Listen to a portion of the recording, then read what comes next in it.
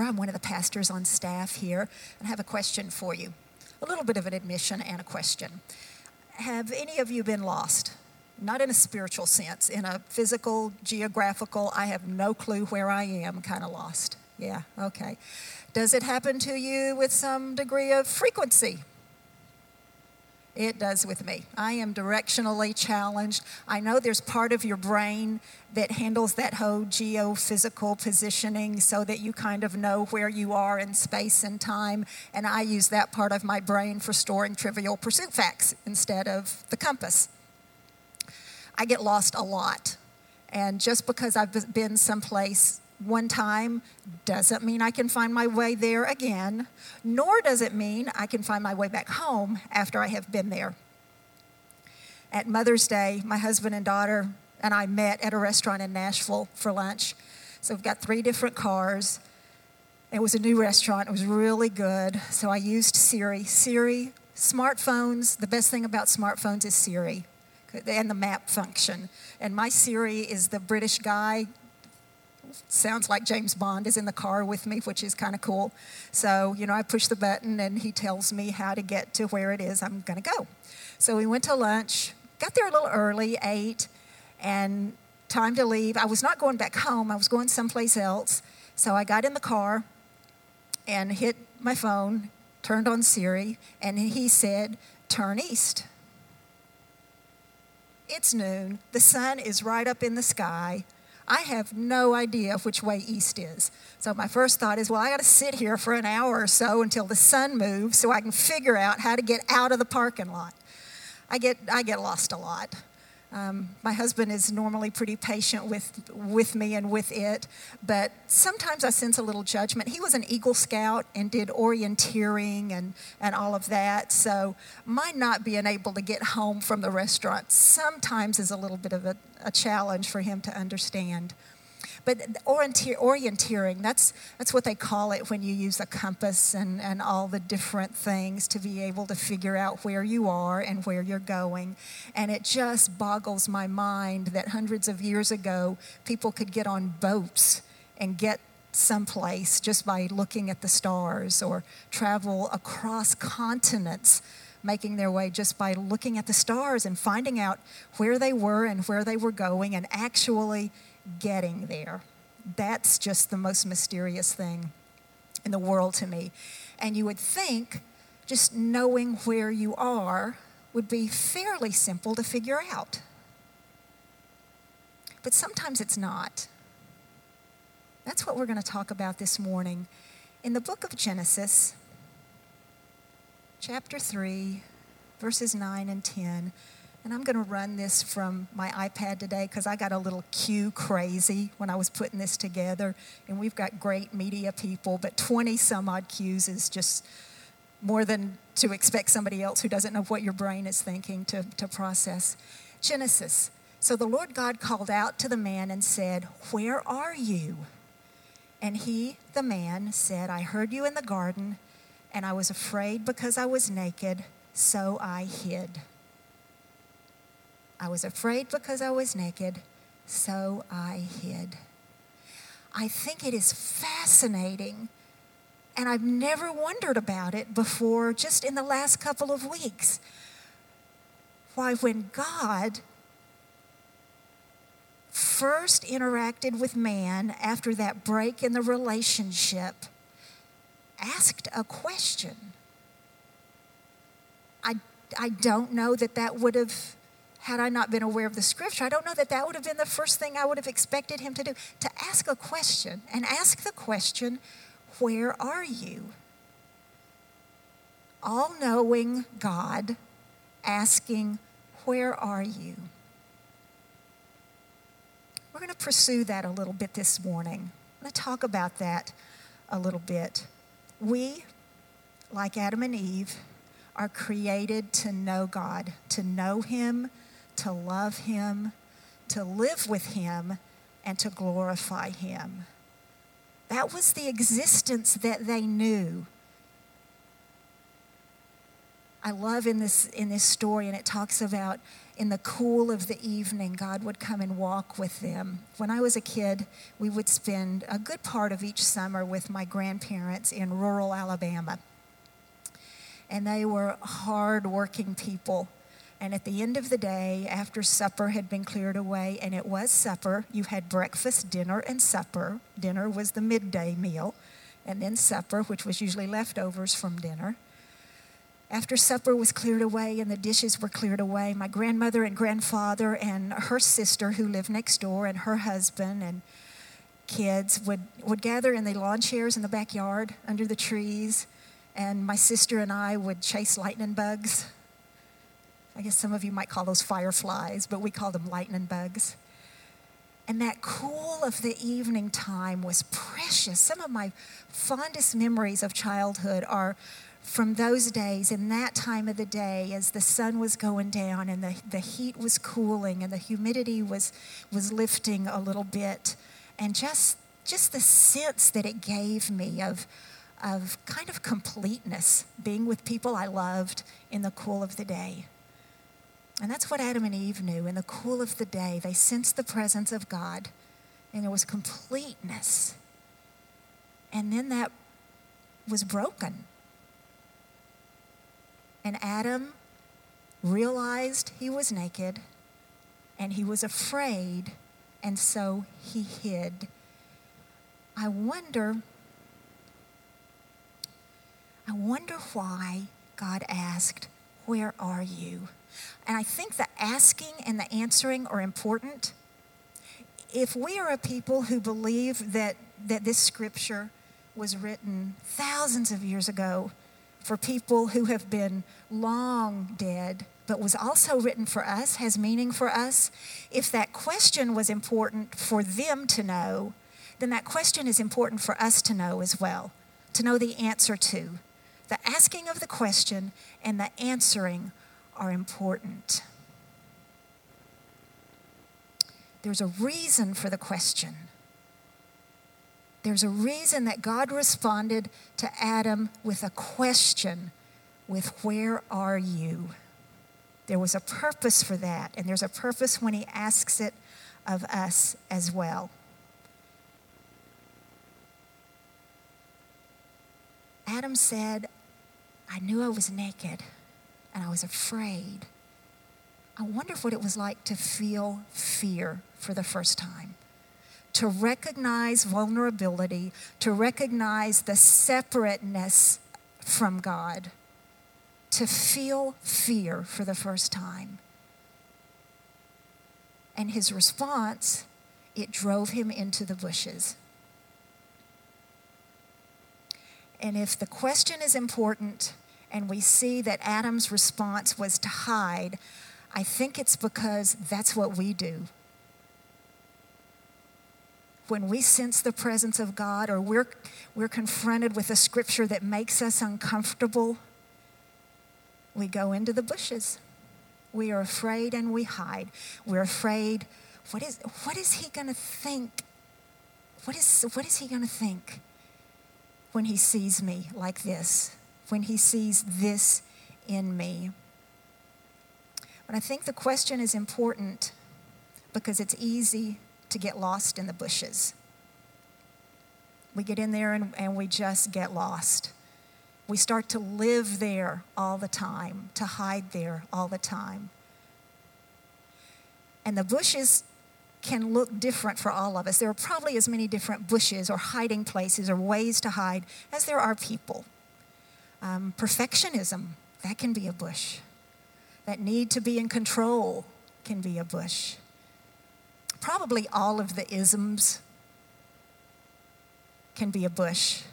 Manipulation, role-playing, being inauthentic.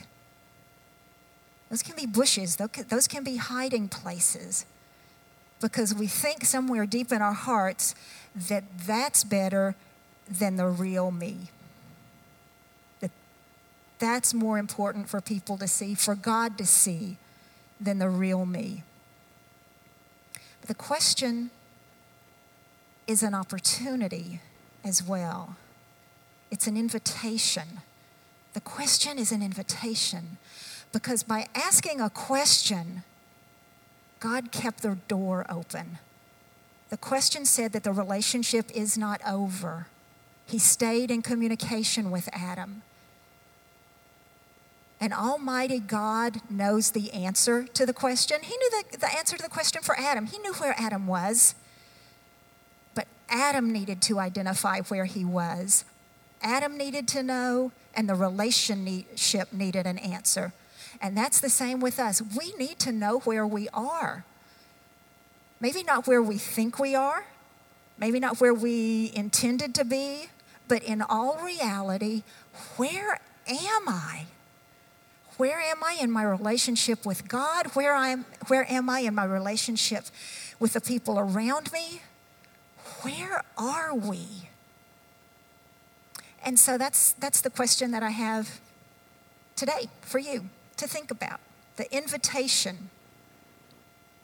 It's an invitation to determine where I am. Really where I am.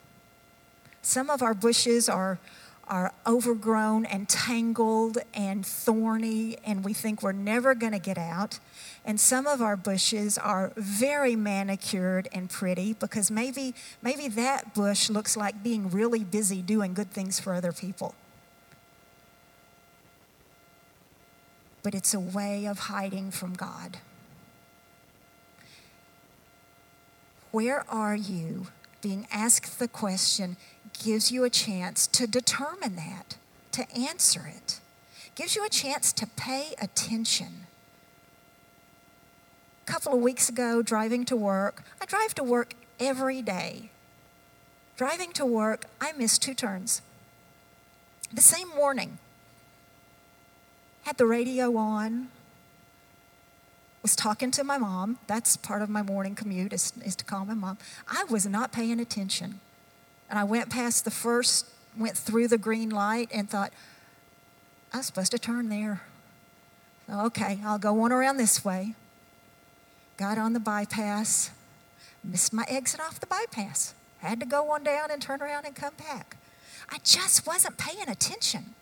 But how often is that how we live our lives? We get into habits and patterns and kind of into just a little groove, and we just don't pay attention. Being asked the question, where are you, gives you the opportunity to pay attention. It also gives you the opportunity to pay attention to what you do pay attention to. Whose voice has influence over you? Where do you spend time looking and listening? What do you give value to? Whose opinion makes a difference? Who knows how to push your button and you respond every time they do?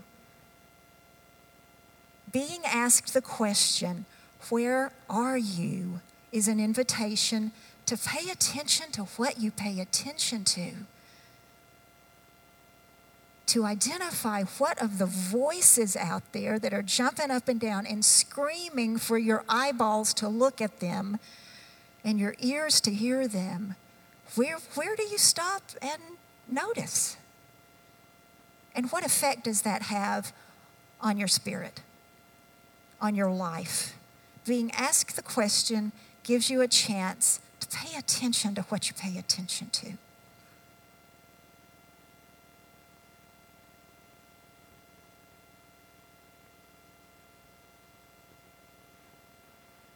Don't you love technology? Gives you a chance to notice who and what you respond to. As you're paying attention to what you pay attention, and then to notice what are the circumstances, what are the situations that make a difference in your life, that you react to in some way. Could be positive, could be negative. What do you respond to? What gets you to make some sort of movement in your life?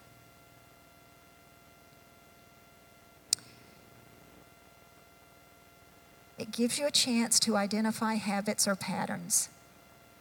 You know, sometimes it's kind of like not paying attention. We just we just do the same things in the same way because it's easy, or because it meets some kind of need, or at some point it made sense.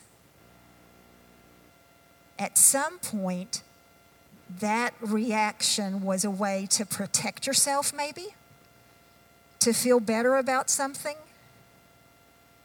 There was some reason that you responded like that, and it seemed to help in that moment, and so you just keep doing that over and over and over and over. And it becomes a bush. It's a place you hide.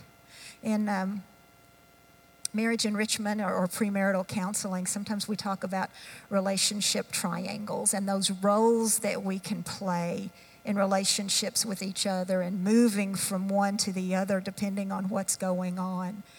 And we do it without thinking about it, by responding to whatever somebody else is doing. Being asked the question, where are you, is a chance to identify some of those patterns, some of those habits. The thing is, we can pretty easily get lost in the bushes, but it's really difficult for us to go through this process to answer that question on our own power, in our own understanding, with our own way of seeing, because all that luggage that you bring, all that baggage that you bring, that I bring, a lot of it that we are not even aware of, all of that colors our vision. It affects what we see. And so often, what we see is not truth, is not real. We need help in answering the question, where are you?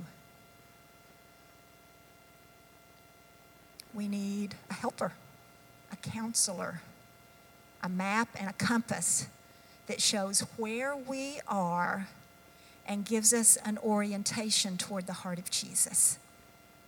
Because you were created to walk in the garden, not to hide in the bushes.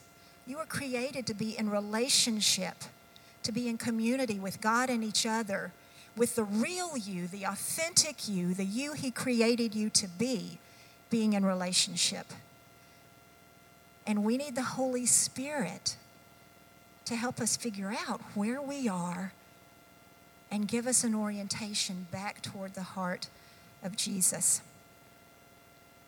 Jesus said, I've come to give life and to give it abundantly. And through His death and resurrection, He has done that. And then it is in the power of His Spirit that we live an abundant life. That we live a life that glorifies Him. A life that reflects love for Him and love for each other. It's the Holy Spirit. Pastor Aaron I think it was last week, he mentioned this several places in Scripture, and it's the Holy Spirit is sometimes called the Spirit of Christ or the Spirit of Jesus or the Spirit of God. It is His Spirit with us every day that gives us the power to live that abundant life. The Holy Spirit is that helper. The Holy Spirit is that map and compass for us. The question, where are you, gives us a way back. The question gives us a way back. It says the relationship is not over, that whatever you have done has not ended this. The question gives us a way back. Sometimes I think to stop the running, to stop the hiding, what we need is a deep, deep understanding that what we have already done does not condemn us. I think that's the essence probably of what sends us in the bushes in fear in the first place, is that we just don't understand that what we have done does not condemn us. And the question gives us a way back. Answering the question gives us a way back. Gives us an orientation back to the heart of Jesus. I was reading in Psalm this week, Psalm 119, and it was verses 34 through 40. And I realized as I was reading that each of those sentences, each of those verses had a prayer, but also an explanation of how the Holy Spirit guides our hearts. This psalm said, give me understanding, direct me, turn my heart, turn my eyes, fulfill your promise, take away the disgrace, and preserve my life. Oh my goodness. What a beautiful way to describe what the presence of the Holy Spirit in our lives does. Gives us understanding and direction, turns our hearts and our eyes back to Jesus, helps us understand the fulfillment of the promise, takes away the disgrace, and preserves our life. We learn that hiding in the bushes is not our destiny. Hiding in Christ is our destiny. He is our hiding place.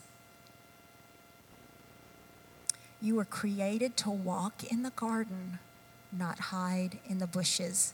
So how do we do that? I think that's the teacher part of me, that we understand truth, but then I want to leave you with something that helps you walk in it. So how do we do that? How do we hear the Holy Spirit? How do we make those choices to move out of the bushes and walk with Him? It takes time. It takes attention. And it takes giving Him permission. That sounds a little odd, doesn't it? To say give Him permission. He's God. There's something different that happens in us when we move from an intellectual assent that we know He is all-knowing. So He knows, just as with Adam, He knows where we are. But there's something different that happens with us when we move from that kind of intellectual understanding of that to something in our heart that says, show me where I am. Would you show me where I am? When you give Him permission to look into the deepest parts of your heart, the places you're trying to hide in the bushes, and to show that to you. And that's where that element of, oh my goodness, I think I'll just stay here. At least I know what this is like. What's He going to think of me when He looks into my heart? There is a vulnerability there and an intimacy that's different than just saying, okay, yeah, He knows. And when you spend time and give attention, you learn to hear His voice. You begin to recognize His voice. I will admit that there are days, weeks, months maybe, where my response has been, a lot going on, busy, Holy Spirit, if there's something I need to know, just kind of blow the traffic cop whistle, get my attention, tell me, and let's keep on with things. And it just doesn't work that way. It just, on a regular basis, does not work that way. Hearing the voice of the Holy Spirit, identify where you are, requires time and attention. I love reading about saints who have gone before us, believers who have gone before us, and the way they lived their lives, because we are all human beings. We are all people. There's nothing new. There's really no situation new to us that somebody who lived 1,000 years ago or 1,500 years ago didn't address. The feelings, the emotions, the way we respond to each other, those are all the same. And so I love reading about believers and how they live their lives. I love the New Testament, reading those encounters, how those people who loved Jesus, who followed Him, we see them in their flawed humanity, and we see the grace of Christ in His interaction with them. But one of the things that I have discovered, a believer who lived around 1,000, 1,100, so 1,000 years ago, was a monk and instituted this prayer of examine in his monastery.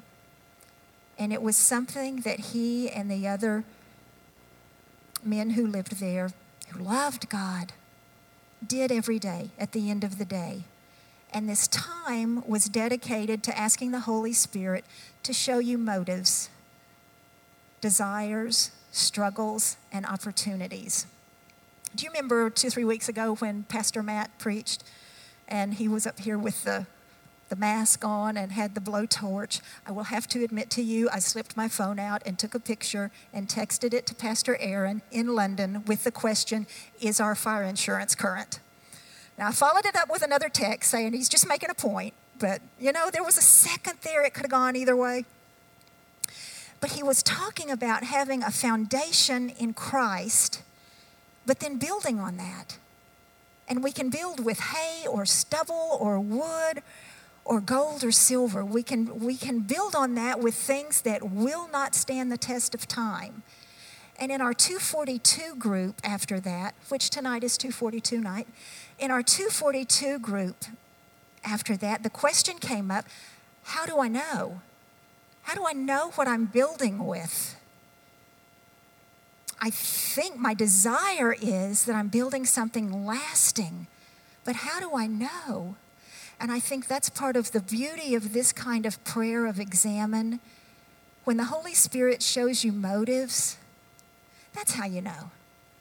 I mean, we can construct something that looks gorgeous, but if the motive is self-serving or manipulative, it will not stand the test of time.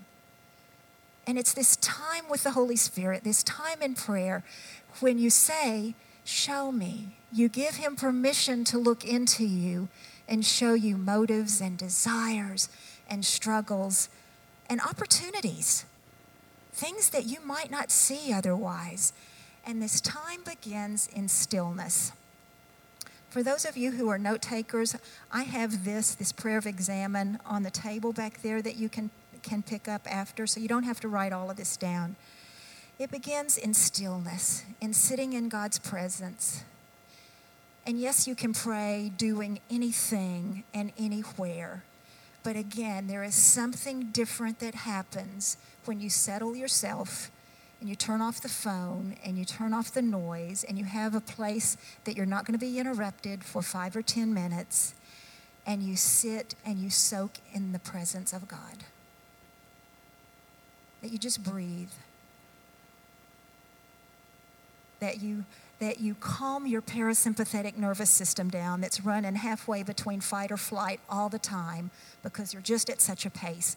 That you give it a chance to calm down and you just sit in stillness. He said, be still and know that I am God. And how many times do we read of Jesus leaving the hubbub, the ministry, to go away to spend time in stillness with his Father? If that's not part of your day, of your life, I really encourage that you try it. You ask the Holy Spirit to increase your awareness of the presence of God. Another thing I read this week in the Psalms, I read the line, the Lord has become my strength and my song. He has become my victory. The Lord is my strength and my song. He has become my victory. And Psalms are a really good place to go at the beginning of this time to read something like that, because it kind of breathes in and out with you, the rhythm of that. And just to focus on that psalm, whenever the Lord is my strength and my song, he has become my victory, until all of the stuff in your brain calms down a little bit. And then you begin to review your day. Review your day with gratitude. I realized when I really started to do this on a regular basis how often I would pray at the end of the day, thank you, Lord, for all the blessings of this day. Well, what were those? What were those blessings? And this gives us an opportunity to start at the beginning of the day and to name them, to identify the blessings, to be grateful for specific things that he has done. I have a list of questions up here that can be part of that review of your day. Where was I grateful? Where was I not grateful? Where did I show God's love? Where did I fail to do that? This is paying attention. What do I need to be thankful for? There are times that there are things that are blessings that in the moment we don't recognize them as that. Things that we need to be thankful for, that maybe in the quiet of the day you realize that. The Holy Spirit will show you that. What do I need to repent of? Do I need to ask forgiveness from someone? What action or mindset should I repeat tomorrow? Is there anything or a relationship with anyone where I need to take a step toward restoration tomorrow? Are there patterns or habits that made me more like Christ today? Are there patterns or habits that made me less like Christ today? And to spend some time at the end of your day asking Holy Spirit to very specifically help you see these things in your life. And it is so much easier to begin to move out of the bushes, out of whatever has been a safe place for you to hide from God, or to hide from your spouse, or to hide from your friend, when you do this on a regular basis. When you do it at the end of the day, in the cool of the day. And after some time there, it's a time of renewal. And that is Jesus. Remembering the gospel, replanting the gospel in your heart, remembering again that he came to give you life, that his death and resurrection brought you life. To refocus, to reorient toward Jesus. And as you close that time in hopefulness, resolving to grow, grateful for the voice of the Holy Spirit that has shown you your heart, shown you your day through his eyes, and calls you out of the bushes to walk into the garden with him.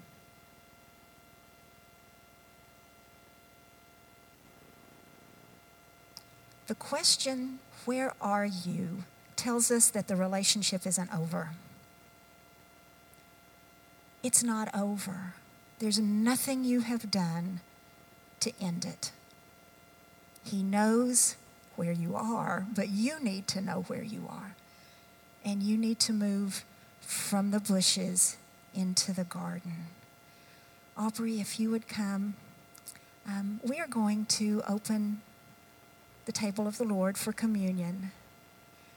And maybe today, before you take communion, and if you are a follower of Christ, you are welcome to join us in communion. But maybe today is a good time to ask him, to give him permission to show you if you're hiding in the bushes. Maybe you are and don't even realize it. Maybe there's that protective something that has made you feel safe when you realized you were vulnerable. And today's the day to move out. Would you stand with me?